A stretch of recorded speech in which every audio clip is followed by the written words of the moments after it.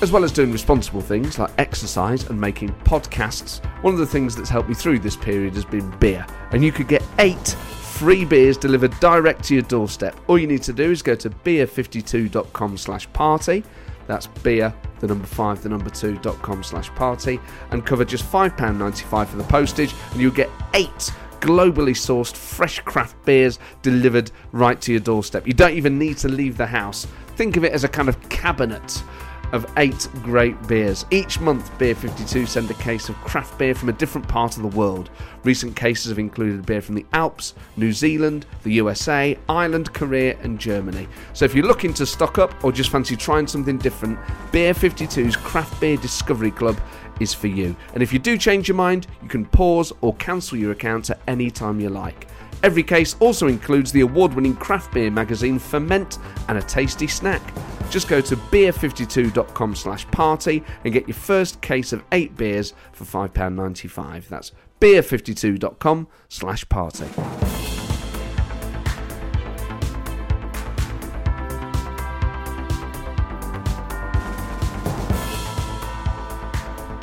Hello and welcome to the Political Party. Oh boy, what an episode. Malcolm Rifkind. A proper big beast. And we talk about so much his time in the Major government, in the Thatcher government, Major and Thatcher's reflections on him, his reflections on them, the time he almost got killed in Northern Ireland, his view of Scotland and the Union, and his role as Secretary of State for Scotland, which back then had so much more power, and he was effectively running Scotland prior to devolution. This is...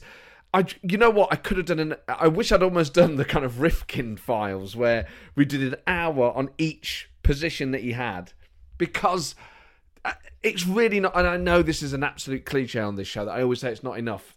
And I always then say, I know, I always say that, but it really wasn't. But with this, I was like, man, there's no way we're going to cover everything. You just can't. So I kind of hope I can get Malcolm back on at some point. But oh my word, I tell you what was fascinating, and I obviously love researching each guest, and whenever I book them, I'm like, oh man, I can't wait to interview them, and you immediately start thinking of things. But reading Major and Thatcher's autobiographies, to me that feels, particularly Thatcher, feels like a very, very long time ago, and I appreciate if you're older than me listening to this, it may feel like yesterday. But that feels like a really different time compared to where politics is now. I mean, the Blair era feels like a different time, let alone Major and Thatcher, but Thatcher feels like a real far point in history, really, relative to where we are now. So reading Thatcher's book about Malcolm Rifkind, the things she says about him, the things that John Major says about him, and then all of a sudden you're talking to them, that's the great thrill of this is.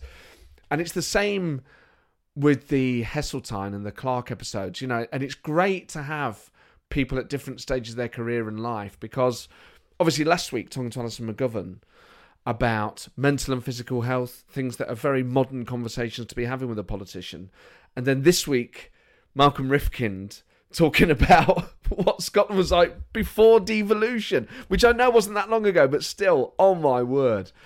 So this is just a real treat. I called Malcolm a big beast. I began by asking him whether he's comfortable with phrases like big beast or grandee.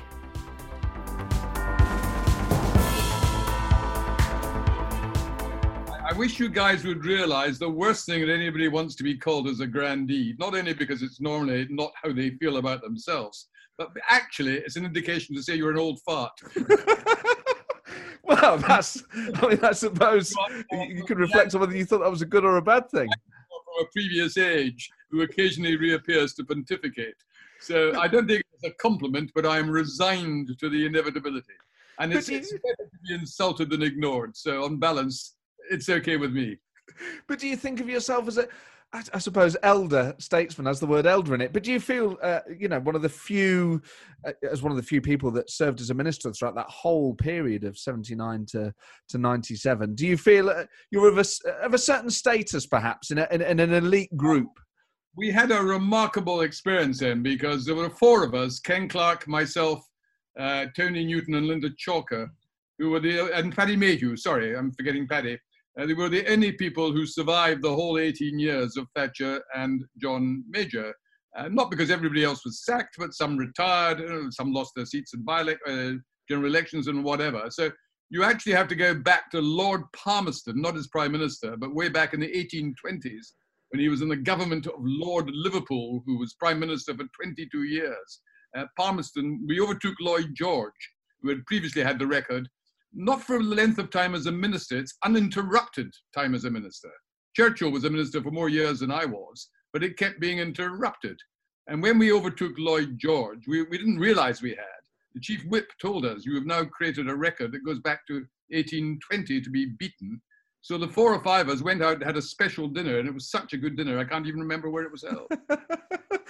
But it is a remarkable achievement, isn't it? It was a very long time in office.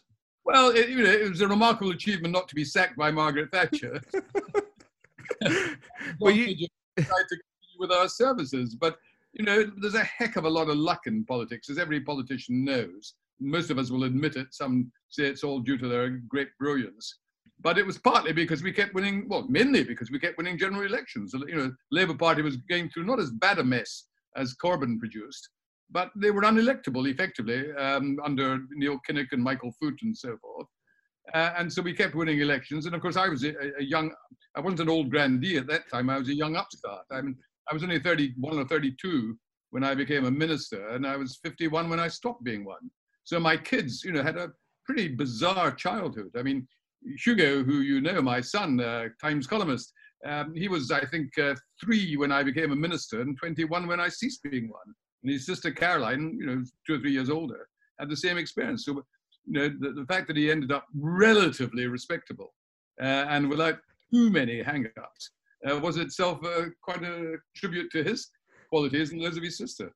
It's actually incredible to think that then in 1997, at the end of that long stretch in power, you were only in your early 50s. I mean, if you look at party leaders, not just in this country, but around the world, 51 would still make you a young politician.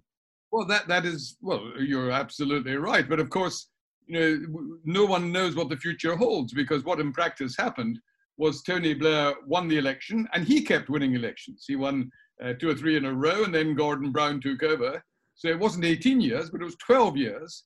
So I was already in my 60s when there was next a Conservative government. And by that stage, I'd lost my seat in 97 because I was a Scottish Conservative. We wiped out in Wales and Scotland and the north of England.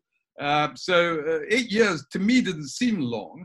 But of course, by the time I returned, as far as there's been such a turnover, that half the Conservative members in the House of Commons, when I came back and member of Kensington and Chelsea, of all extraordinary places for a Scottish MP to end up,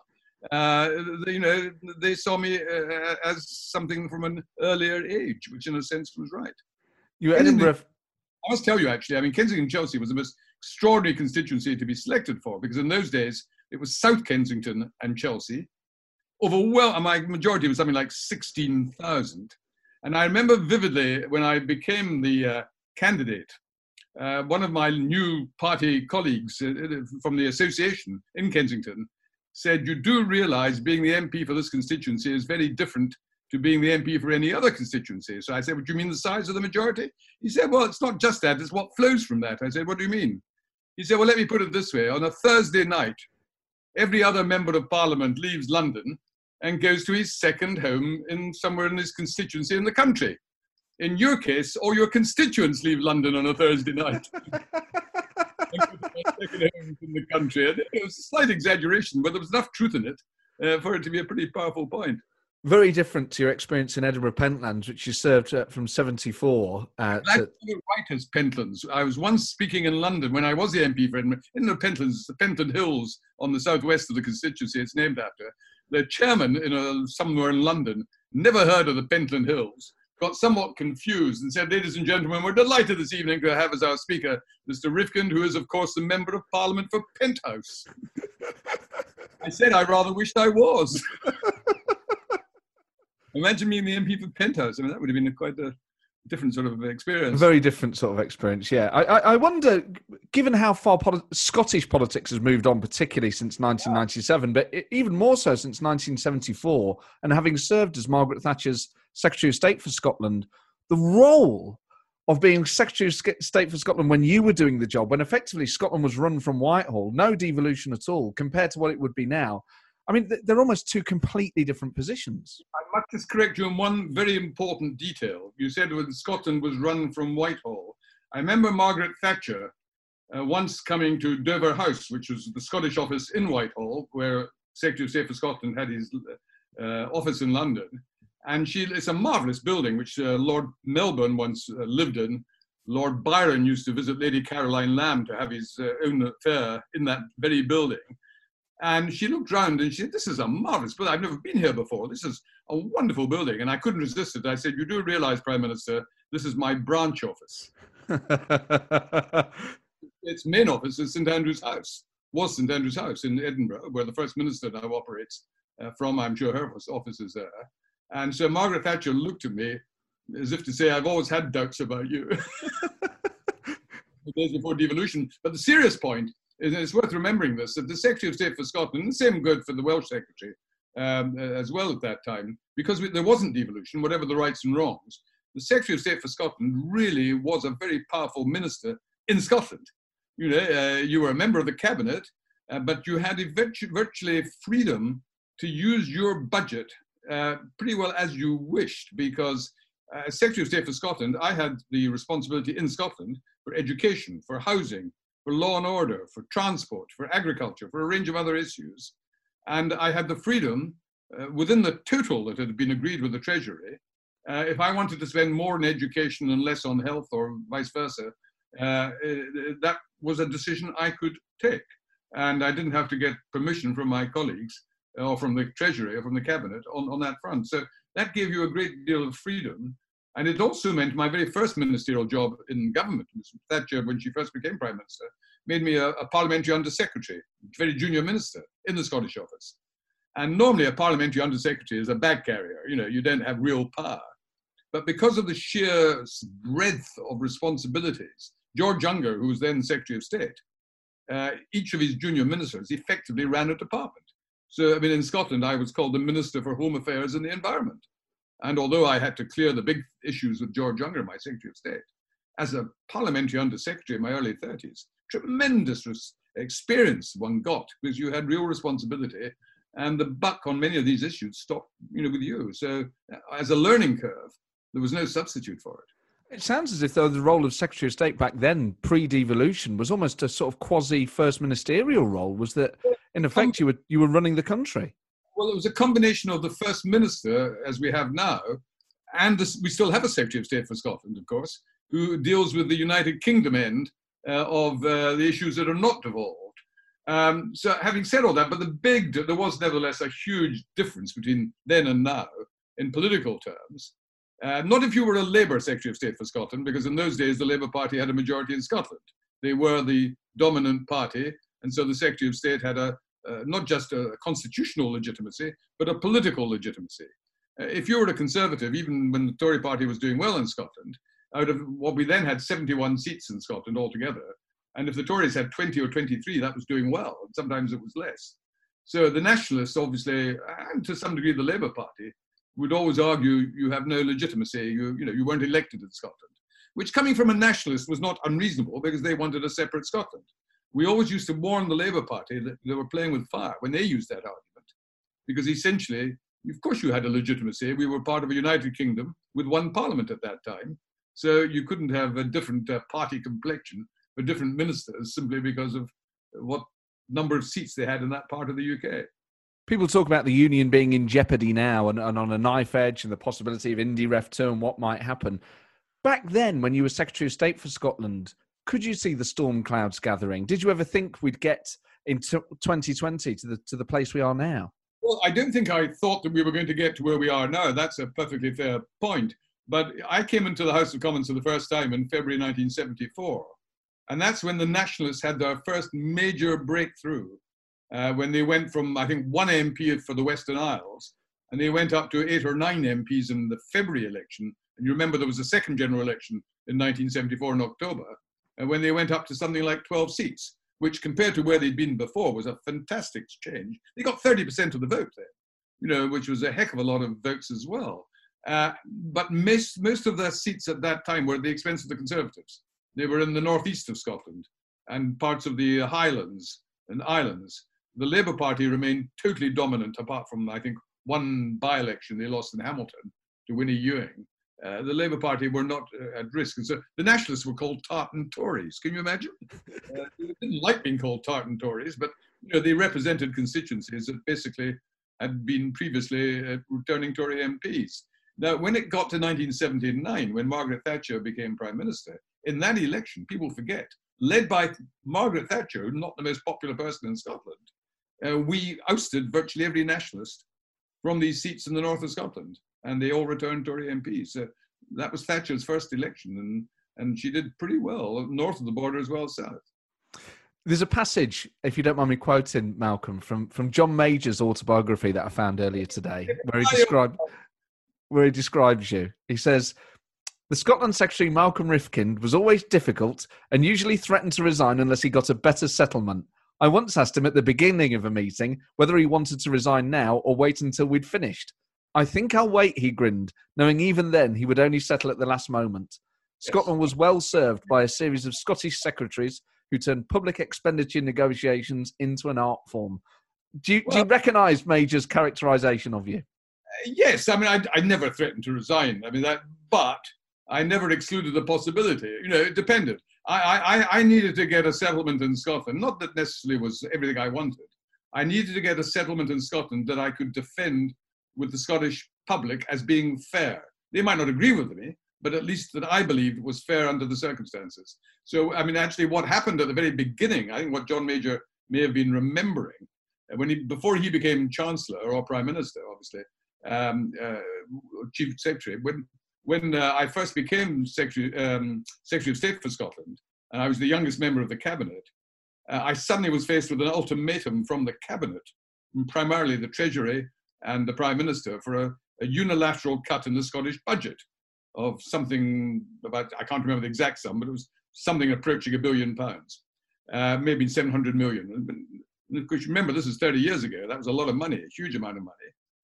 And I said, I refused. And I said, look, I can't accept that. I said, I can accept a reduction in government spending if you've examined all government departments, and some get more and some get less, and I may lose out. That's fair. At least I can say there's been a proper, serious approach. But to be picked out as one department, simply because you guys have always thought Scotland gets too much. Well, if you believe that, let's have a needs assessment study of all government departments, and we'll see what the outcome is. And this argument went on for several months privately. We didn't leak in those days. It was never leaked. And I eventually ended up before the Star Chamber, which was the final court of appeal, chaired by Willie Whitelaw and two other cabinet ministers. And it was, of course, a hanging court. I mean, you never actually won an appeal there. And Willie Whitelaw said at the end of having listened very politely to me, all three of them concluded that they didn't agree with me. It didn't come as a surprise at all. So he said, well, I'm sure you'll now go ahead and carry out these cuts. And so I will report accordingly to the Prime Minister. And I had discussed beforehand with my officials what to do if that arose. And they said, you have one last chance, Minister. So I said, what is that? And so I adopted their advice. I said, well, to Willie Whitelaw, I said, if you are going to report to the Prime Minister your conclusion, you will have to report also my dissent from it. Now that might not sound very threatening, but there was a silence. He was very, very angry with me, because if a minister dissented, that meant the issue had to be raised at the full cabinet. And if anything's raised at the full cabinet, that does leak. And the last thing, within half an hour of that meeting, I got a phone call. My office got a phone call from Willie Whitelaw's office. See, could I come and see him? It was a one-to-one meeting, and he wanted a deal. And I was able to make some fairly symbolic changes to my budget of no great significance. And that was the end of it. Now, I won that exchange, in other words, but I knew I'd used up a lot of capital. The Prime Minister was pretty fed up with me because young whippersnappers who she's just appointed to the cabinet were not supposed to behave like that. But there we are, that's life. How big an influence do you think Scotland's been on your politics within the Conservative family? Being from Scotland, representing a Scottish seat, being Secretary of State, do you think in a way that that always meant you were going to be slightly on, and I know left and right are kind of almost redundant labels now, but do you think in a way that that Scottish heritage and background kept you on the kind of liberal left wing of the Tories? Well, I was born and brought up in Scotland. Edinburgh's my home. That's where I was at school and university, at Edinburgh University. So I was very Scottish. I was a Scottish member of Parliament. And it was a huge honour to be asked to be Secretary of State for Scotland. I mean, a tremendous privilege. It was one of the most enjoyable periods of my professional life. Now, the particular question you're asking is, did it make me more liberal or on the sort of liberal end of the Conservative Party? You know, ask that question to Michael Forsyth. Well, I was going to come on to Michael Forsyth. Same background, and he was a very strong Thatcherite, as were some others. So I don't think that. No, I essentially have always. I'm a Conservative because I see the Conservative Party as a non-ideological party. You know, most of the Even left. now? Yeah, I'll come back to that in a second. Yeah, I will deal with that. You've got to ask yourself, why is the Tory Party been around and largely in government for 200 to 300 years? It is the oldest political party in the world. Now, much older than the Labour Party, which is 120 years old, much older than the Liberals, older than the Democrats and the Republicans in the United States. So in order to survive that long, you can't be ideological. Ideologies come and go. Socialism, communism, fascism, all these isms disappear. What makes conservatives conservative is it's about values. And values are eternal, but how you apply them has to be adapted. And the Tory party, which is in some people's view the old reactionary party, is actually one of the most radical parties in British politics. Who produced the first woman prime minister? Two of them. First Asian chancellor and Asian home secretary. We don't have an ideological hang-up. We certainly are to the right of the political spectrum, but the whole concept of one nation conservatism, which is what liberal conservatives tend to use to describe themselves, goes back to Disraeli. Essentially, that is, we're all essentially in one form or another pragmatists rather than ideological. The right wing can be pragmatic. I mean, Margaret Thatcher could be very pragmatic when it suited her, but she presented herself as a conviction politician, and she disliked having to be pragmatic, whereas those of us who use that term have no qualms about using it. So how do you feel about the direction of the modern Conservative Party, particularly post-referendum? Okay, well, I mean, you look at, it's obviously Boris Johnson we're talking about. He's the Prime Minister. He's leader of the party. And some people compare him with Trump and in an uncomplimentary way. Now, apart from a shock of white hair and an obvious populist manner, he is a populist politician, as is Trump. Apart from that, they've got sod all in common. Boris Johnson he's opportunistic. He will depart from a particular position if politically he believes it necessary. That's how he became pro-Brexit, as we all know. But all his basic beliefs are in the mainstream liberal conservative end of the spectrum. And you see that at the moment. I mean, if you think compared to America, not just Trump, but America, on these great social issues, where's Boris Johnson on gay marriage, on abortion, on capital punishment, on immigration, on all these issues? He not only is, but feels himself to be of that persuasion. So he's not a classic right-winger. What has distorted our politics has been the Brexit issue. Now, whether that's good or bad, I'm not commenting on at the moment. What I'm saying is, and this is where I'm critical of Johnson, since we left the European Union, he should have said, now's the time to reunite the party. And not just the party, to have a cabinet of all the talents. And he's continued to essentially concentrate on the Brexit people, the Brexit supporters. I think part of the reason is logical in one sense, that he knew that during the course of this year, we would be having to negotiate with the EU about free trade issues and long-term trading relationship. And he wanted to ensure that his cabinet was all united behind him and didn't experience some of the divisions that Theresa May and others had done. So I understand that point. But the price he paid for that was to appear to be perpetuating the Brexit divide within British politics and within the Conservative Party, and denying himself access to some of our very able people who would have strengthened his cabinet. Margaret Thatcher, who was, as we all know, a Thatcherite, a right-winger, she had no problem about appointing to her cabinet people who were, as she would say, as wet as they come. I mean, Chris Patten, Ken Clarke, myself, one or two others, and she appointed us because, rightly or wrongly, she thought we were of the caliber that would strengthen her cabinet. She didn't let us anywhere near the economic departments. She didn't want to, but she had a cabinet which she judged to be of all the talents. As yet, Johnson can't make that claim.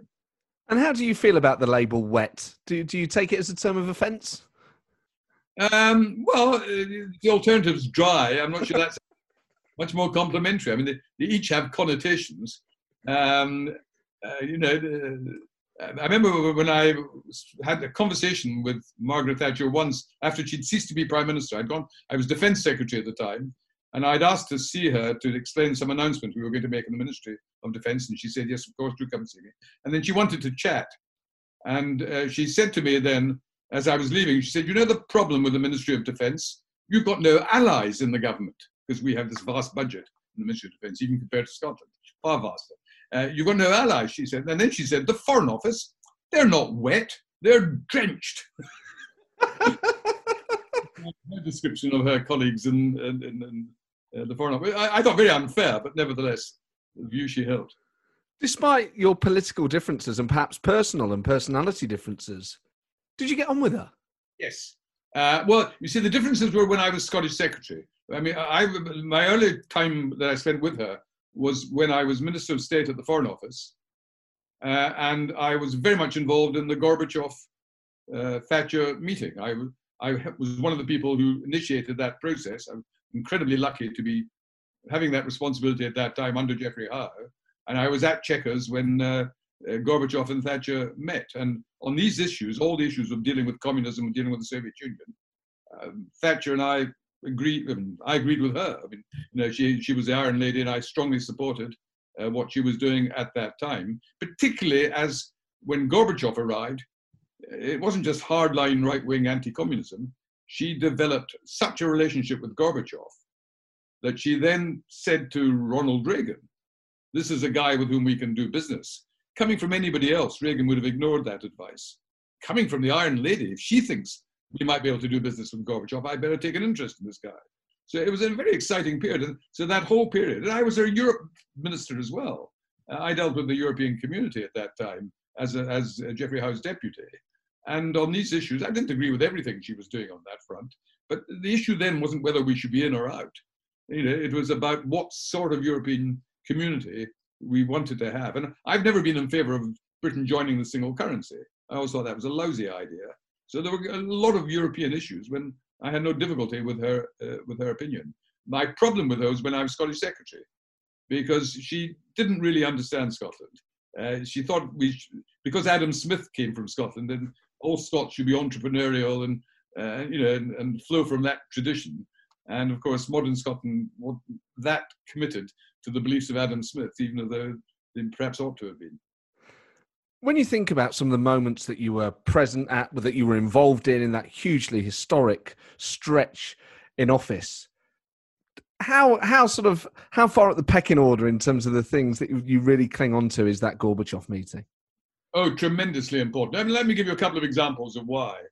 I met a number of Soviet leaders, not the very top guys, but Soviet ministers and Politburo people.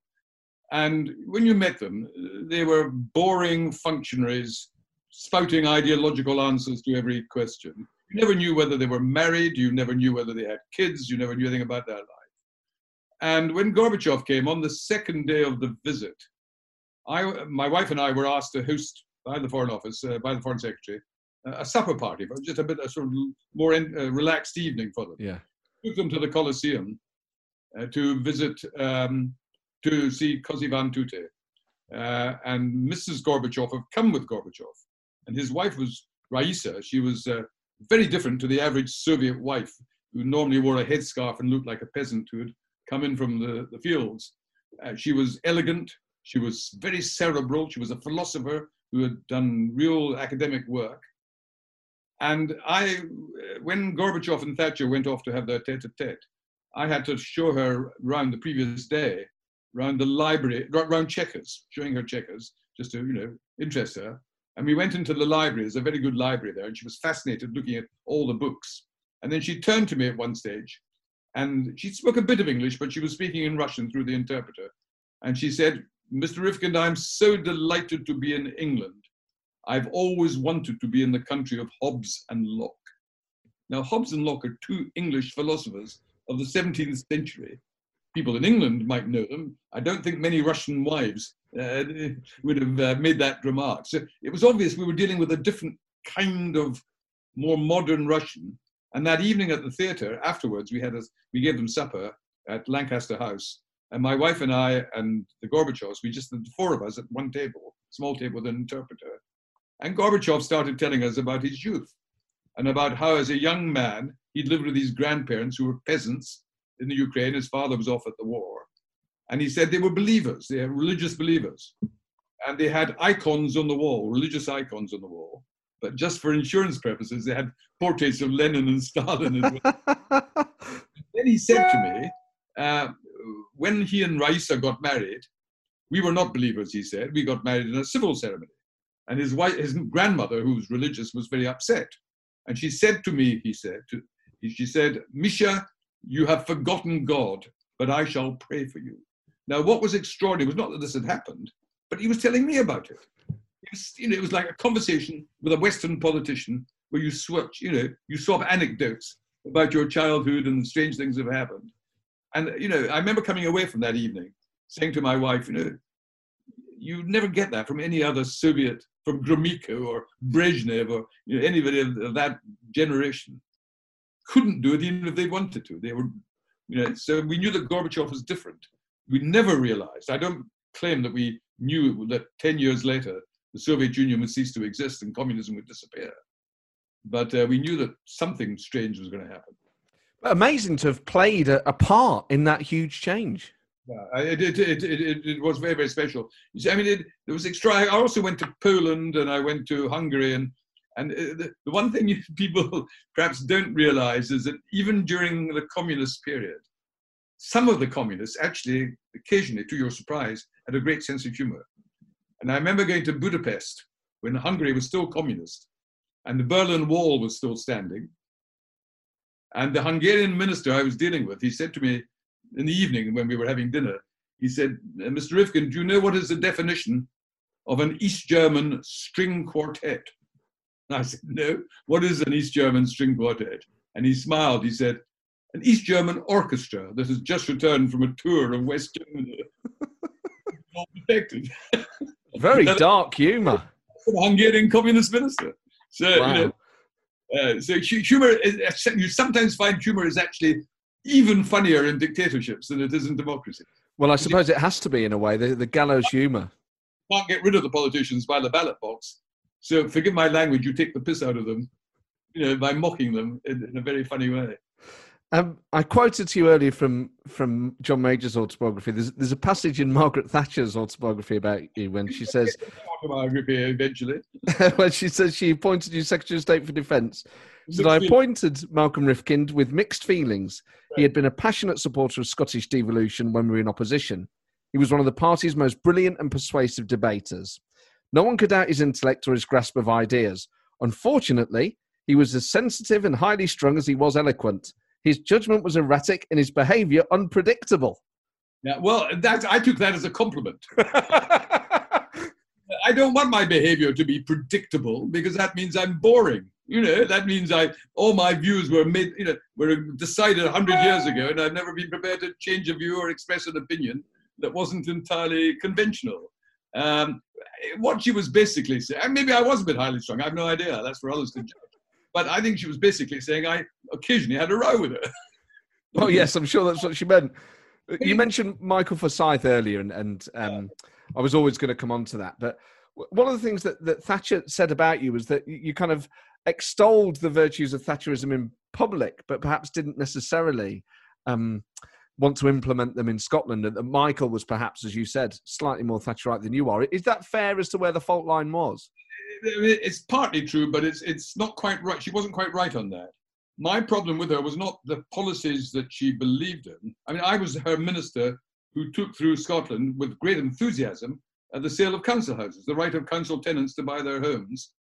I was deeply enthusiastic about it, and it was a huge success. That's when I was a junior minister at the Scottish Office. And I had no problem with privatisation. I was personally responsible for the privatisation of the Scottish electricity industry, for the Scottish Transport Group, and various other things. My issue with her was she wanted to do things in some areas that just were too politically sensitive to do it the same way as she was doing it in England. I mean, for example, let me just give an example of what I'm talking about. In England, she wanted to give parents at schools much more power over state schools. I'm not talking about independent schools. And this was grant-maintained stuff? Not even grant-maintained. These were just all English secondary schools. Under her policies were to have school governors who would actually be able to handle the parts of the budget and make appointments and be like school governors, the real parents' power sort of stuff. And she said, why you should be doing this in Scotland? And that's what Michael Forsyth was supporting her on. I said, I have no problem with that as an objective. But the problem is we're starting from a different base. England has always had a tradition of school governors, although they haven't had many powers. Scotland's never even had anything of that kind. There's not even been a school council. For whatever reason, it's not been part of the Scottish tradition. It's all been left to the professional teaching staff to run the schools together with the local authority education department. So you cannot go, I said, from no parental involvement to giving teachers, and there's no demand for that. And we don't have a political mandate in Scotland saying we can't even say the majority of Scots voted for that at the general election. They didn't. So I said, we've got to do it in a different time scale and in a different way. And indeed, I did set up school boards with parents and the beginning of that process. But she was being told by people like Michael Forsyth, oh, don't worry, just push it through and it will all be very popular and so forth. Well, it wasn't, so. And when Michael Forsyth became Secretary of State, actually his approach was very similar to mine and Ian Lang's, who succeeded me. So in reality, he was a very good Secretary of State, doing much the same as we did. So Michael Forsyth was chair of the Scottish Tories. Margaret Thatcher makes him chair while you're Secretary of State. Against my advice. Against your advice. I mean, how difficult is that then? You've advised her not to make this guy chair. She makes him chair. He knows that you've advised her not to make him chair. I mean, how did the relationship between the two of you work? Well, it was very difficult because he was chairman of the party in Scotland and because he was very close to her. Anything that I was doing that he didn't like or he thought wasn't sufficiently Thatcherite, he would privately, I mean, I did see it happening, but everybody knew it was happening. He would be feeding to her or to her closest staff colleagues his disapproval and so forth. And it wasn't good for government. But it only didn't last very long because within a year or so, it wasn't so much his policy, it was more his style. At that time, he was very aggressive in his manner. And we began to get representations, not just from One Nation conservatives on the left of the party, but from some of the more right-wing people in Scotland, including many of our business donors to the party, that he was proving very bad as a party chairman and should just go back to being just a minister. And to cut a long story short, that's what indeed happened after a relatively short time. I want to emphasize that since then, he and I have actually become quite good friends. Oh, good. He was Scottish Secretary. He was actually a very good minister under John Major. And I remember saying to him, "You've changed, Michael." And he smiled to me and said, "Yes, I have." And I said, "In what way?" He said, "Well, when you and I were working in the Scottish office under Margaret Thatcher, I used to think everything was black and white, and now or white, and now I know that most things are shades of grey." It was a maturing process, if I can put it that way. Well, I think if people stay in politics long enough, they tend to go on some form of a journey of sorts, don't they? Whether it's personal or political. Just to stay in Scotland for now, the poll tax was introduced in Scotland a year before it was in the rest of the UK. I insist on you referring it to the community charge. The community charge, sorry. The community charge was introduced a year before. because of different reforms that were going on there. But you were instrumental in getting the rebate backdated. And John Major says, I think it's after one of his budgets, you sit down next to him and say, if it's not backdated, maybe you threatened to resign, or maybe you didn't. I don't know. He says you did. Would you have resigned had he not backdated the poll tax rebate for the people of Scotland? Would you have gone? Hold on. I mean, I think for anybody who's watching this, they need to understand a bit of the background. The poll tax came in a year earlier in Scotland than in England. And that was not because the government insisted on it, or that it was being used as an experiment or whatever. It was because the old domestic rating system was so loathed in Scotland that my predecessor, George Younger, with the support from the whole party in Scotland and from most public opinion at that time, said we need to get rid of the domestic rates as soon as possible, and if we can do it a year earlier in England, we should. So the effect of that was that the rebate for people on low income who might not be able to afford the poll tax had been set at a level covering Scotland and England. And before it was introduced in England, the government decided at the last moment in the budget, without any of the rest of us knowing it was going to be in the budget, that the rebate would be increased from the beginning in England. So I had to say to the Prime Minister and to John Major, who was Chancellor, fine, I have no problem with that, but in our case, because we've had it for a year, there has to be a retrospective rebate, which refunds those who haven't benefited from that. And at first, the government refused to, well, not the government, Prime Minister didn't want to know. And I said, look, and this has become a huge issue in Scotland, rightly so, in my view. I thought it was just grossly unfair. And I wasn't asking for more money. I said, I will fund it out of my existing budget by making savings elsewhere. This is a purely political thing I have to be able to do. And at first the answer was no. And I never threatened to resign as such, but in a very difficult one-to-one meeting with Margaret Thatcher, and John Major wasn't at that meeting, I did say, look, I cannot be of any use to you as Secretary of State for Scotland if I've seemed to have so little authority that I cannot use my own budget without getting any more money from you in order to correct what would be seen as an injustice. Now, when a minister says I wouldn't be of any use to you, she had a pretty good idea what that meant. Sort of threatening to resign without threatening to resign. I never threatened to resign. I never used the language. But I think I probably would have gone if we reached a very satisfactory, from my point of view, compromise. And it would have been very difficult for me. It wasn't just an empty threat. No, I never made, contrary to what John Major implied, that was the only time that I was seriously assuming that the following day I might no longer be Secretary of State. So most of my problems with Thatcher, even if I disagreed, she was Prime Minister. She was entitled to overrule me. She overruled me on the choice of a permanent secretary at one stage. She overruled me on the choice of a party chairman, Michael Fossett. Now, she's Prime Minister. You've got to accept that's what Prime Ministers are entitled to do from time to time. But if it's a gut issue, then the honourable thing is for you to say, well, I can't stop you doing this, but I can no longer serve in your government.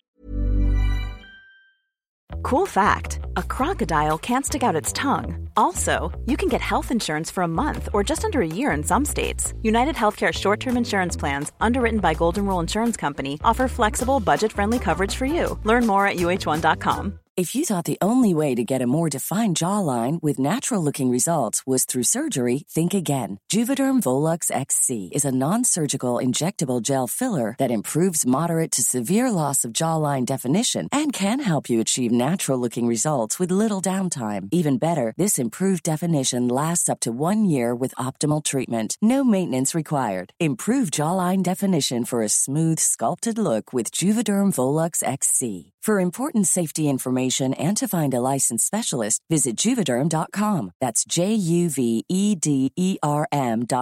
Not for people with severe allergic reactions, allergies to lidocaine, or the proteins used in Juvederm. Common side effects include injection site redness, swelling, pain, tenderness, firmness, lumps, bumps, bruising, discoloration, or itching. There's a risk of unintentional injection into a blood vessel, which can cause vision abnormalities, blindness, stroke, temporary scabs, or scarring. Talk to a licensed specialist to find out if it's right for you.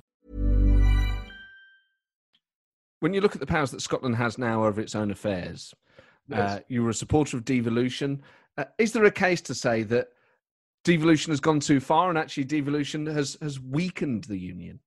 Well, you could certainly argue that it's not just for Scotland. The fact is that when I began in politics and served in Thatcher's government, there was no Scottish Parliament, but there was no Welsh Assembly either.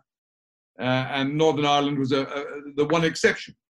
Now you not only have a Scottish Parliament with very powerful powers, a Welsh Assembly has become a Welsh Parliament and is doing much the same and will do in due course. But also you've had, more recently, massive devolution of control of resources to the various major cities and conurbations of England. So it's a very British solution to a British problem, because Scotland and Wales and England each have their own national identity as well as being part of a United Kingdom. It does not automatically follow that the best form of government within the UK has to be identical. We're not the United States with 50 states all with the same constitution. It's a different kind of situation. So I think we've evolved what is a perfectly reasonable system. Whether it needs further change or not, well, time will tell. But the arguments for independence, which the nationalists use, I think are completely foolish. I can't. No one can predict what the future might hold. People sometimes vote for foolish things. Who knows what might happen? But the rational arguments for independence are much, much weaker now than they were at the last referendum. Much weaker, because oil has disappeared as a source of revenue. It's well known that if Scotland was an independent state, it would have a massive deficit, which could only be funded either by major cuts in health and education or whatever, or huge taxes, because the UK would not as a whole be providing any contribution. And in addition to that, of course, we have left the European Union. So if Scotland became independent, at least in the first instance, for several years, it would be neither part of the EU nor part of the United Kingdom. If it then did eventually join the European Union as a separate country, you would then have a hard border between Scotland and England. We would need a Scottish backstop, if I can invent the phrase. I want to go through all that again. But do you, as someone who wants to keep Scotland in the UK, do you think, some people in the Tory party say, well, constantly giving the SNP what they want, constantly giving them more powers might, in the short term, kind of scratch an itch, but actually overall it has contributed to a greater sense of Scottish independence and not a greater sense of being part of the UK. The world as a whole has changed. And in democracies, you cannot have, not just in Britain, but this applies in many other countries, you have to have a legitimate form of decentralized government or the country will break apart. You think of the problem the Spanish are having with the Catalans. The Catalans, we had a referendum, and the Scottish public voted to stay part of the United Kingdom. The Catalans have never had that choice. And they have a great constitutional crisis, because the issue then becomes not just do we want independence, but why aren't we being given an opportunity to express our view? In Scotland, it's quite different. There was such an opportunity, which the nationalists said was a once-in-a-lifetime opportunity. They lost, and now they want to keep having referendums till they win one. In Canada, when they went through that process, it stopped being called referendums, they were called never-endums. You keep having a referendum till you win once, and then you never have one again because you've broken away.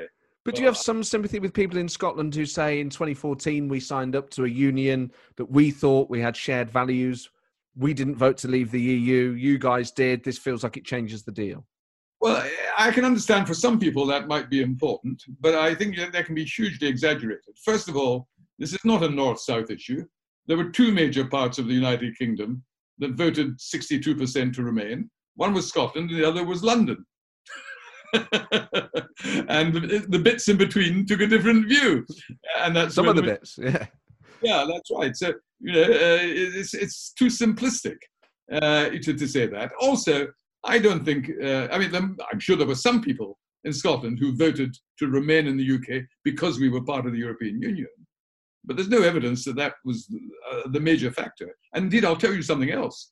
Of the 38% of Scots who voted to leave the EU, that's almost 40%, and that's a huge minority.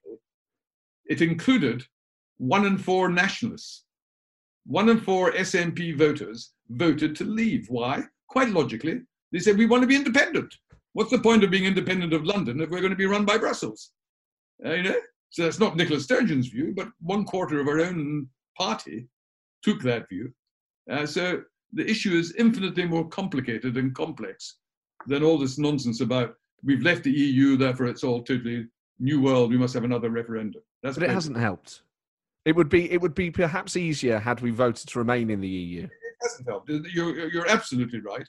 And it's partly because of the Brexit issue. Again, whatever its rights and wrongs, it means Britain has been obsessed with constitutional issues for the last 3 or 4 years.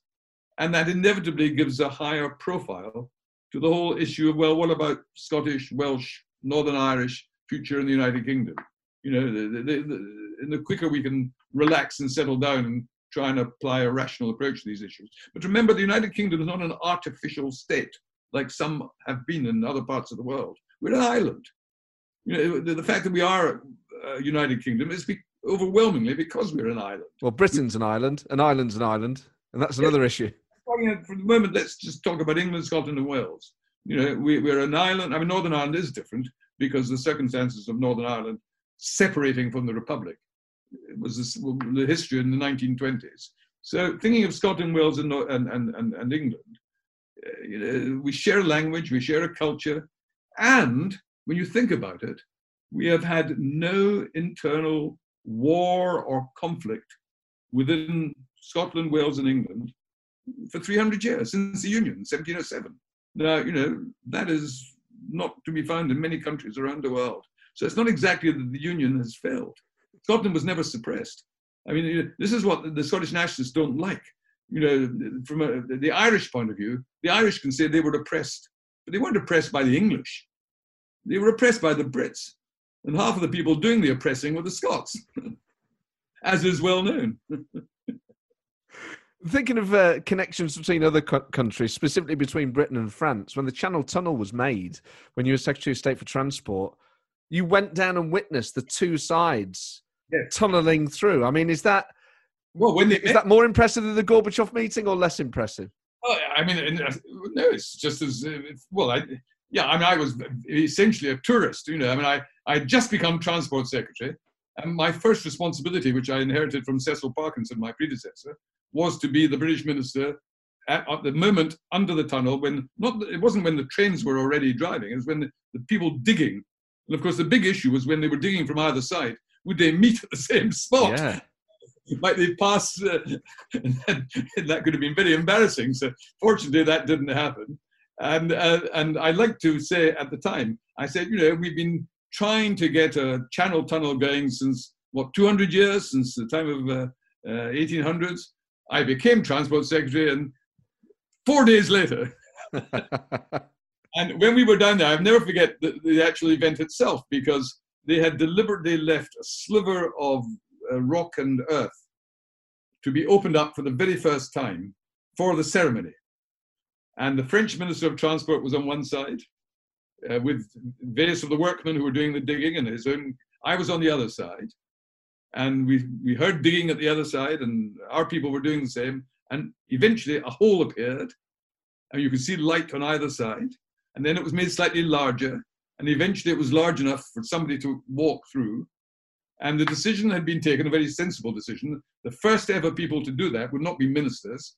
There would be one of the two workmen, French and British, who would go through and embrace and shake hands and so forth. And then the rest of us joined in. And then to celebrate this auspicious occasion, we had toasts. And of course, Britain and France are different countries.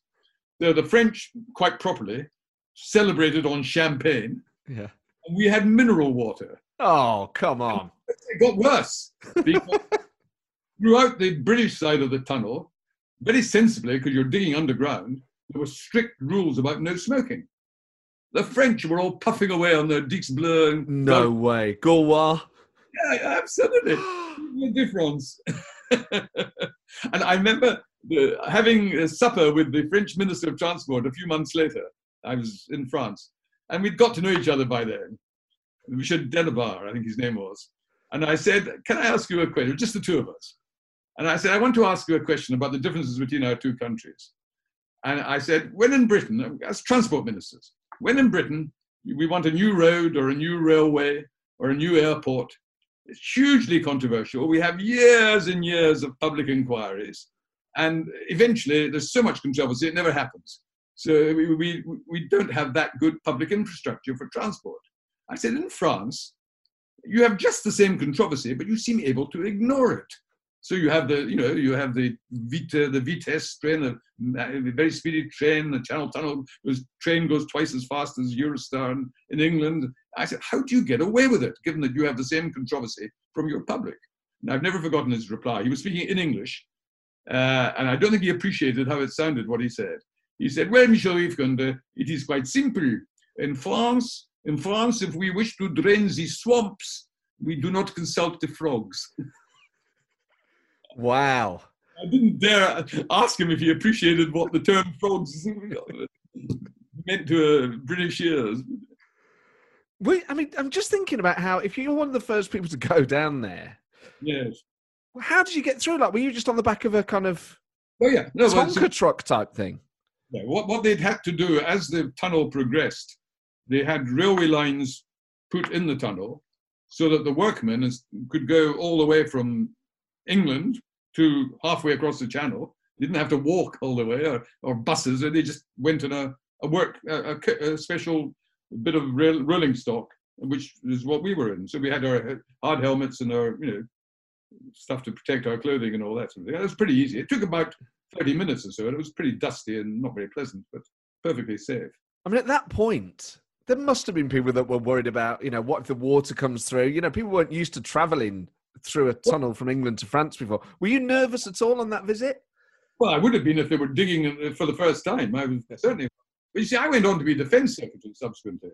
And, compared with that particular experience, I mean, my most hair-raising experience when I was Defence Secretary, I was invited the opportunity to fly in a Tornado, sitting in what was normally the navigator seat behind the pilot, two-seater fighter aircraft, the Tornado GR-1, which is a ground attack aircraft. And I was nervous as a kitten, but when you're a Defence Secretary, you can't say, no, I'd rather not.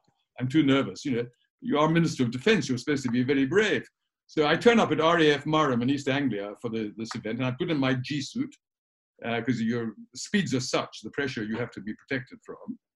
And I'm being briefed by the pilot. I swear this is what happened. He said, now, Minister, we'll be flying at X 100 miles an hour at X 1,000 feet. In an emergency, sir, and he pointed to the aircraft cockpit. He said, in an emergency, sir, I'll pull that lever and we'll both be ejected from the aircraft and parachute to the ground. Oh, man. If the emergency is such that I've been injured, forget about me, just write me off, sir. You have your own lever, you pull that, and you'll be ejected from the aircraft and parachute to the ground. And he said, any questions? I said, yes, I do, as a matter of fact. I said, I have to point out that I have never been ejected from a fighter aircraft before, nor parachuted to the ground from any kind of aircraft. I said, I know the Prime Minister would prefer to avoid a pilot, if possible. Do you have any advice? He said, very good question, sir. Yes, I do have advice. Relax. He said, oh, thank you very much. So I get hoisted into my seat behind the pilot, and we're just about to take off. And he said, any final questions or come through the intercom? He said, any final questions or comments, sir? And I knew these guys, when they have a politician, they like to loop the loop and make you sick as a parrot. Of course, yeah, they want to show off. And that was not going to happen because I was nervous enough as it was. So I said, well, yes, it's not a question, it's a comment you might like to think about. I said, you might like to know that in the Ministry of Defence, we now know how much money is available next year for the Army, the Navy, and the Air Force, for the armed forces. But we haven't yet decided how much will go to each of the services. So far as the RAF is concerned, this might be influenced by whether I enjoy this experience. Silence. He said, got it, sir. It was absolutely fabulous. We did a mid-air refueling. We flew up to Northumberland in 20 minutes. Wow. All my nerves disappeared. I just enjoyed it. It was really very special. Because when you said your most hair-raising moment was during your time as Secretary of State for Defence, I thought it might be to do with Northern Ireland and dealing with Adams and McGuinness and the communications between the two. I mean, was that ever a nervous experience? On that side of things, I was Defence Secretary. I was really just in charge of the armed forces. No, the only time I nearly came a cropper in Northern Ireland was when I was almost killed by the British Army. Oh, God. Not deliberately. No. I was visiting West Belfast, which is bandit country. That was where the IRA were mainly based. And we were in an army jeep. And I was sitting next to the driver. And behind me, there was a general and a brigadier. And the guy who, if you're in the army, they never use seatbelts. And the guy who'd shown me to where to sit in the front had closed the door, but it turned out he hadn't closed it properly. And so we were driving quite fast. And as we swerved round a corner, the door flew open. And because of the angle, and because I wasn't wearing a seatbelt and hadn't been told to, and nobody was, I was about to follow him, thrown by the movement of the vehicle. And the brigadier behind, without asking my permission, saw what was happening, grabbed me by the scruff of the neck from behind and held on like grim death. Because otherwise, at the very least, I'd have been injured. I mean, I don't know, it could have been worse. Well, by pure coincidence, 6 months later, that brigadier became a general. Oh, wow. It was a coincidence, to be honest, but I like to pretend it wasn't. You were foreign secretary as well in the final years of that Conservative government, and in that in the major administration from 92 to 97. That's often seen really as the kind of forgive me. Foreign secretary, defence secretary, 92 to 95. Foreign secretary, 95 to 97. Yeah. In that final, that final term where it all starts to fall apart, Maastricht and all the other rebellions. How did you feel about the Maastricht rebels? Major called them bastards. Was that your feeling? Well, we'd been in power then for coming up to 18 years. And we knew that barring a miracle, we were unlikely to get a 5th term. And of course, Tony Blair was a very different leader to Michael Foot or Neil Kinnock or people like that. He was incredibly popular in his early years. People forget that. And indeed, we'd been ministers for so long that I think, if I'm not mistaken, my wife said during that election in 97, if we win this election, I'm going to demand a recount. Because she'd been married to a government minister for 18 years. It wasn't really what she'd signed up to, to put it mildly. So, but you're asking about the bastard, so-called. The whole issue, which became eventually known as Brexit, was already, these were people, some of the people who supported Brexit a few years ago were opportunistic. They'd crossed over, as it were. No names, no pact drill. The people that John Major was having to deal with were people who believed in it in their guts. I mean, they did not want us in the European Union, and they certainly didn't want us conceding more powers to the European Union. So people like John Redwood and Bill Cash and the Ian others. Duncan Smith. Duncan Smith, yeah. You can't fault their integrity. They may not have been very loyal as colleagues, but they put, from their perspective, and I didn't agree with them, but from their perspective, the national interests of their country demanded them to be uncompromising in their opinions, and you have to admire that, even if you're finding it awkward at the time. I remember one of my first memories is John Major, Don't Bind My Hands. An amazing piece of drama.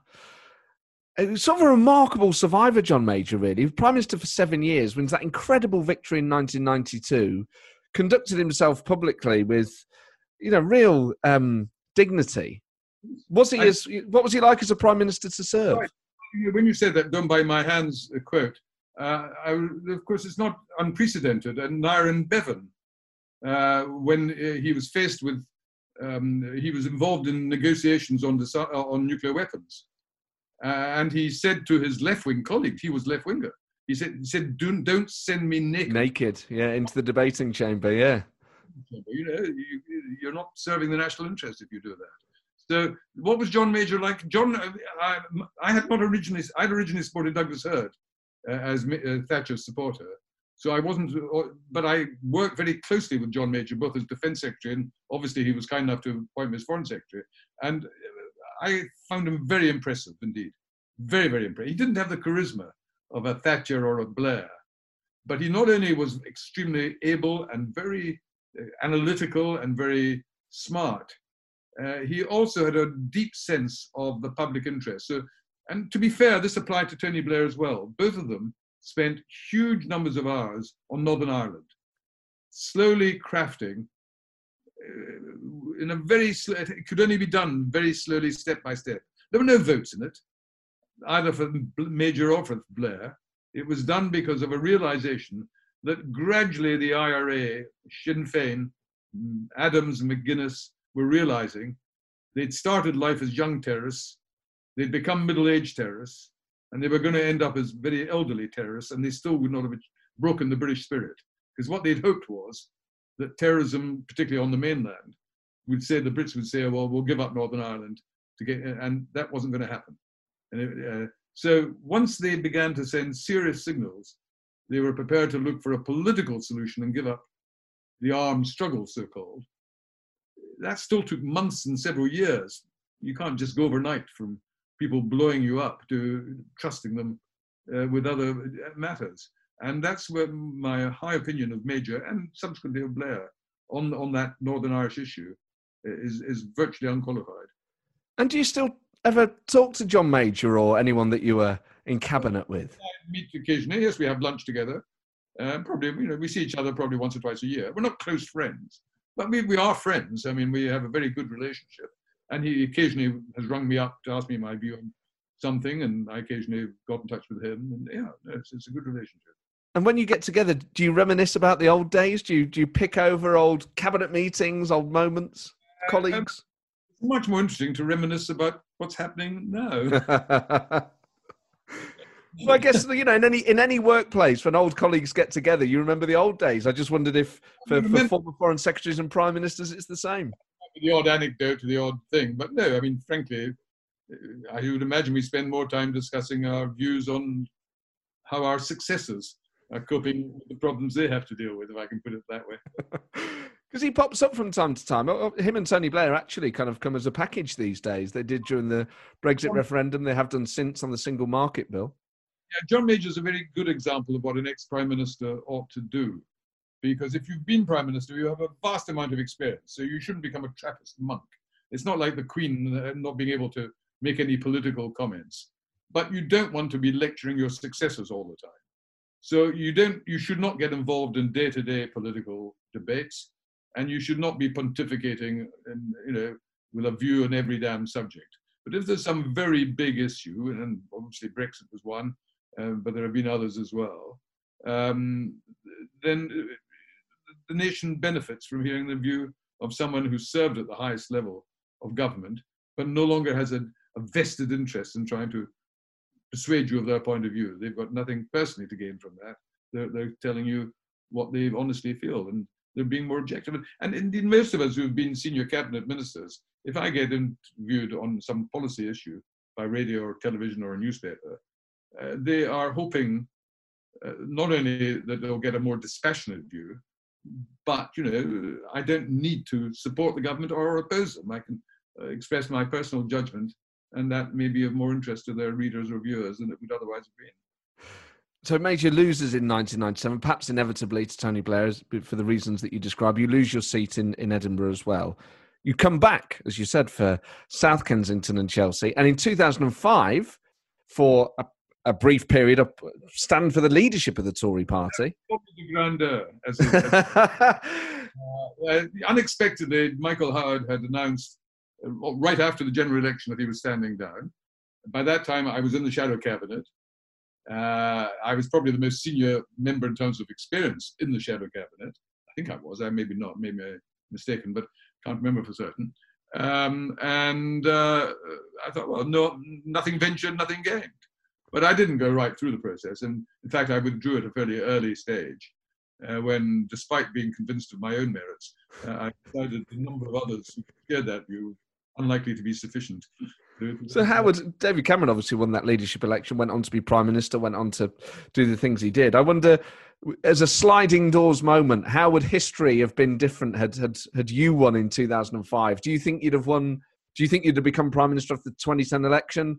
Would we have had a Brexit referendum? I think the most important difference is that I wouldn't have appeared in Sacha Swire's diary. This is what a lot of MPs are talking about these days, these diaries.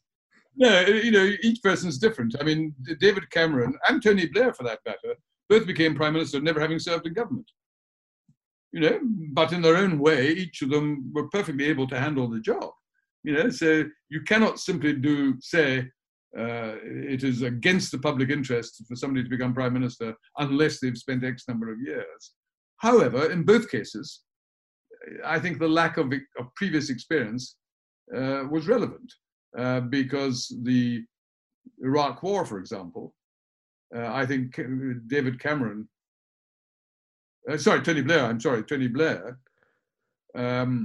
had convinced himself of the rectitude of what he was doing on that front, but he had no experience to fall back on. His involvement in foreign policy had only begun the day he became Prime Minister. And Cameron on the Brexit issue it's not a criticism, it's just the historical fact that was their personal history gave them a limited ability to understand the dynamics of international issues.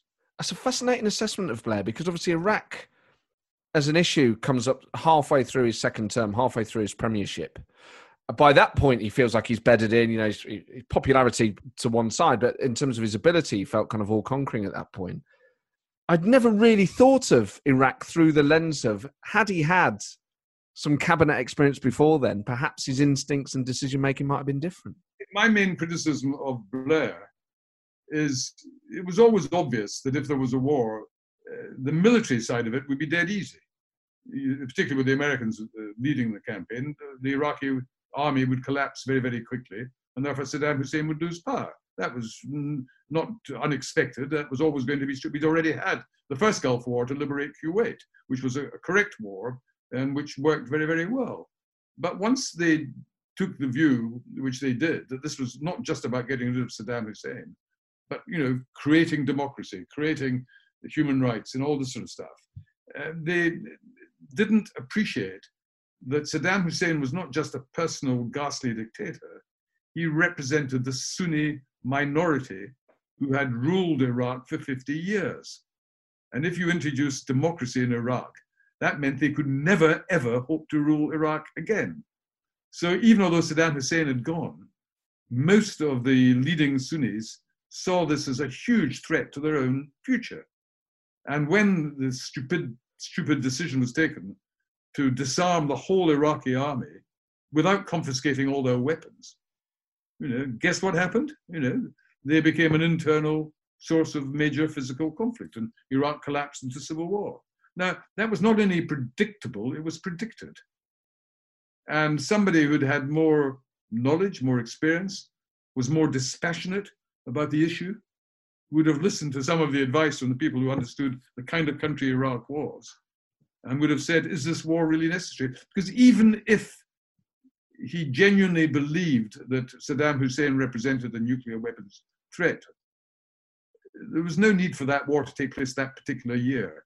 Nobody was suggesting that they were at an advanced stage in creating nuclear weapons. It would have taken years, even if the original claim had been correct, for that to be a real threat, and therefore the option could have been kept in reserve. So is it fair as well, perhaps, to say that there's another element here, which is Britain, and maybe you disagree with this assessment, seems to learn from previous conflicts and then judge future conflicts on past ones. So is it fair to say that, for instance, we didn't go in on Assad because of the way that we'd handled Iraq? Is it also fair to say that perhaps we go too hard in Iraq because of things like Bosnia? Well, sure, but let me respond in a slightly different way. We've had a number of wars we've got involved in. The successful ones where we had specific objectives which could be realized by military means. I think of two in particular. The Falklands, where once we'd liberated the islands, got rid of the Argentinians, that was it. Job complete. Mission accomplished. The second was the liberation of Kuwait and getting the Iraqis out of that country, when the first President Bush rightly decided not to try and overthrow the Iraqi government as well. He stopped at that stage. So these were examples of a successful war. Now, you mentioned Bosnia. Blair was certainly influenced by Bosnia because Blair and a minority of other people, including Margaret Thatcher, were very partisan in that conflict. There were good guys and bad guys. And it was an oversimplified position. The tragedy of the Bosnian conflict was it was actually a form of civil war. They were all Bosnians. Milosevic, ghastly though he was, did not send his own troops into Bosnia. He didn't take part in the war. He gave diplomatic and political help, but he didn't get directly. It was Bosnian Croats, Bosnian Serbs, Bosnian Muslims who were all fighting each other. And most of the ethnic cleansing and the ghastliness was the Bosnian Serbs. That is undoubtedly true. But Thatcher got a big fright when she realized, because she'd been saying how Tudjman, the leader of the Croats, was a great guy. And then it turned out he'd been involved in ethnic cleansing as well, his people.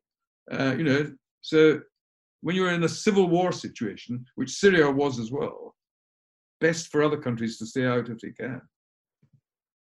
But when you have, as Syria had, use of chemical weapons, is that a line that we shouldn't allow to be crossed? Well, it is certainly true that the refusal of the House of Commons to endorse the government's desire to do a military strike because of the chemical weapons, that was because of the legacy of Iraq. That is undoubtedly true. And that was, I think, a mistake for the House of Commons to take that view, but one understood why it happened. And that is the other tragedy of the Iraq War. It has made an objective analysis because there are occasions when military intervention is justified, and there are other occasions when it isn't. And these are issues which should not be over-influenced by previous wars unless there is an exact parallel, and there very rarely is an exact parallel. You obviously have, as well as being Foreign Secretary, you were chair of the Intelligence and Security Committee from 2010 to 2015, in a fascinating period, obviously post-Iraq, post-Afghanistan. How hard is it to hold our intelligence services to account? Not hard at all. It seriously isn't, because people forget that until the 1990s, the intelligence agencies did not operate under Act of Parliament. They were directly answerable to ministers, but we never even admitted publicly they existed. And it wasn't just that Parliament and the public said they must come under a legal framework. The agencies themselves said, we want to be under a legal framework. We know we have powers to do what other people aren't permitted to do. Our employees, our staff, want to be satisfied that they're not breaking the law. That the Parliament has chosen to say if you're in MI6 or MI5 or GCHQ, under certain circumstances with proper authority, you can intercept people's emails, you can open their letters, you can do other things that the intelligence agencies have to do. And so people, I know the people in MI6, MI5, GCHQ very well. I don't just mean the top people, a lot of the ordinary staff members of these organizations. As far as they're concerned, they're not some elite separate group like the KGB. They are citizens who are doing a job, and they don't want to have privileges that have not been properly sanctioned by Parliament as being in the national interest. So a level of secrecy, though, I guess, is required given the nature of the work. Yes, but the big change that has happened in recent years, and it's worth bearing this in mind, is that until 20 years ago, everything about the intelligence agencies was kept secret unless they couldn't help but admit it. Now it's the other way around. Now the intelligence agencies will openly say lots and lots of things. They'll say whatever they can say, unless there is some obvious national security damage by revealing certain information. So it's the other way around. Yeah, and so you now have the intelligence agencies applying for staff online. They recruit staff online. We know exactly who runs these agencies. We know what they look like. But what we don't know is everything that happens there, nor should we, because you cannot reveal to the British public without revealing to our actual or potential enemies. That's the nature of an open society. You can't just say, sometimes people say the British public are entitled to know what the MI6 are doing. Well, how do you tell the British public without telling the Chinese and the Russians simultaneously? It's impossible by definition.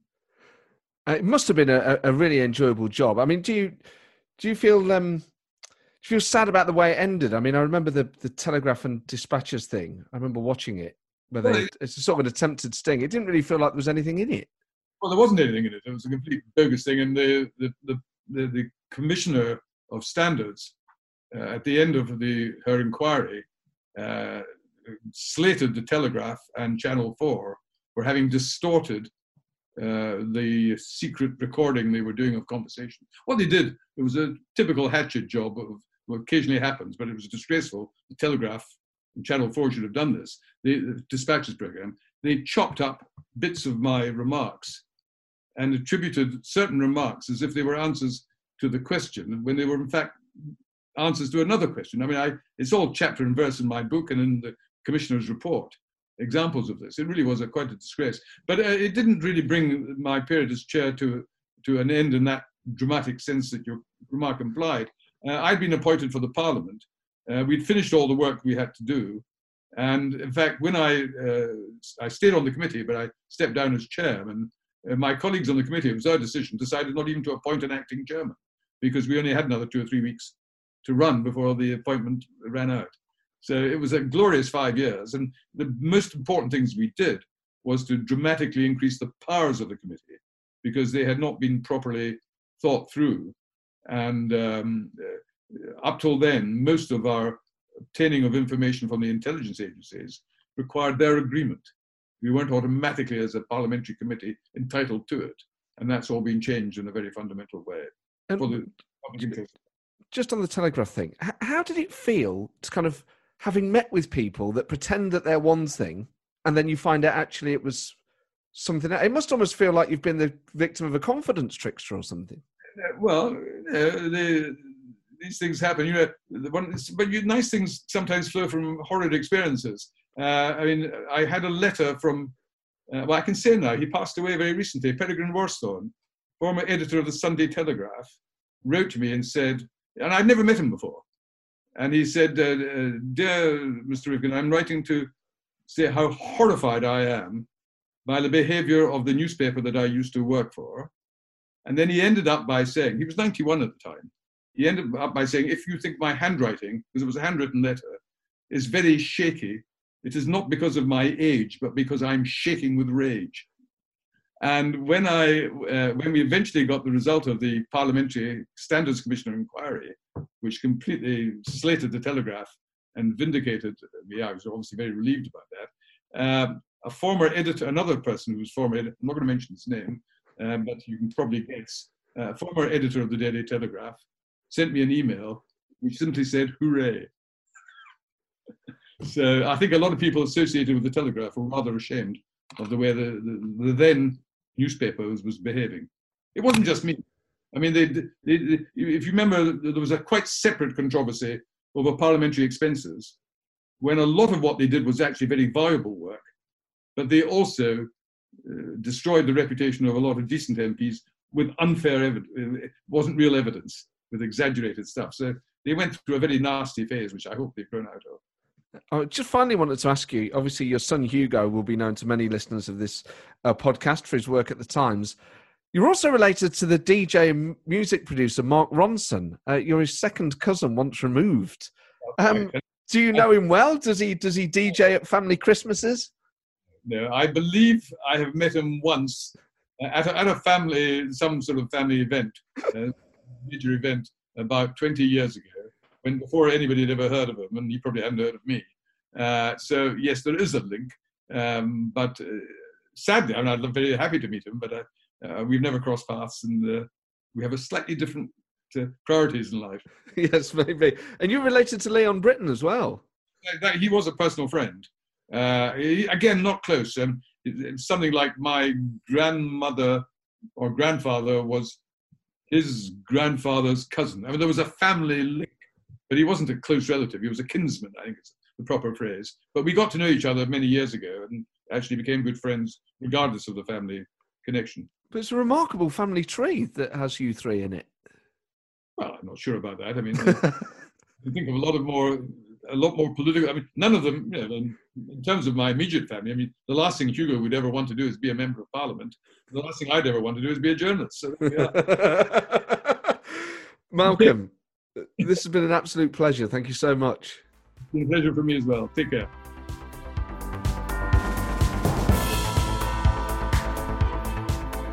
Well, there you go, Malcolm Rifkind. You know what? And I've thought this so often during these ones that I've recorded over Zoom during the lockdown, but particularly with Malcolm today, I was like, this is insane that we're not doing this in front of an audience at the other palace. This really felt, I was like, I should be having and I never drink during the podcast, by the way, or indeed the week before it, but I was like, this really feels like I should be sat with him on a stage, topping up a whiskey, and just talking for hours, like into the night. I was like, we should be finishing this at about 2 a.m. Oh, man. I loved every second of that. And I had to let him go because it was just rude to keep him. But I was like, oh, man. I could have done an hour just on the Channel Tunnel stuff. Let alone Ireland, Bosnia, Thatcher and Major. You know, the different... You could get 10 episodes out of Malcolm Rifkind. And maybe one day I will. But for now, this is the only episode I've done with him. And what a treat it was. So thank you for downloading this. And I hope, you know, wherever you live in the UK now, things are getting... Well, it's been entirely serious the whole time, but, you know, more restrictions are coming in. So I just hope wherever you are, wherever you listen to this, around the world indeed, that you're coping okay, that this podcast helps. And maybe indeed a book might help, which is out now. The book is now out. It was publication day on Thursday, the 8th of October. So by the time you listen to this, that'll be yesterday. And when I'm recording this, it's today. That's been one of the best days of my life. I never thought I'd write a book, and then all of a sudden it's out there, and people are saying nice things about it, and people are buying it, and for those of you that have bought it, thank you very much. Oh, I'm doing a book launch next week on the 13th of October with Alistair Campbell is hosting it. He's interviewing me for once. You can buy tickets to that. I've put a link in the blurb, and there's 2 links. One, which includes a signed copy of the book, and one, if you've already bought the book, or indeed... And you're perfectly within your rights to not want to own it if you just want to go to the event. So that's the 13th of October at 7 p.m. Alistair Campbell interviewing me about my book. But I've had a lot of messages today from people who listen to the podcast. So thank you. It really does mean a great deal. Thank you. You can email the show, politicalpartypodcast@gmail.com. The book, I imagine, would be up your street. But that's enough self-promotion for now. If you can as well, leave it an iTunes review to help other people find the show. It does help. Thank you to all of those of you that have. So, what a treat of an episode that was, eh? I feel like we all need a long sit down now just to take all that history in and all that political analysis and all that political judgment. So there you go. I'm just rambling now. I shall have to get on. But thank you for downloading this. If you bought the book, from the bottom of my heart, genuinely thank you so much. And well, I'll see you next week. Ta-ra.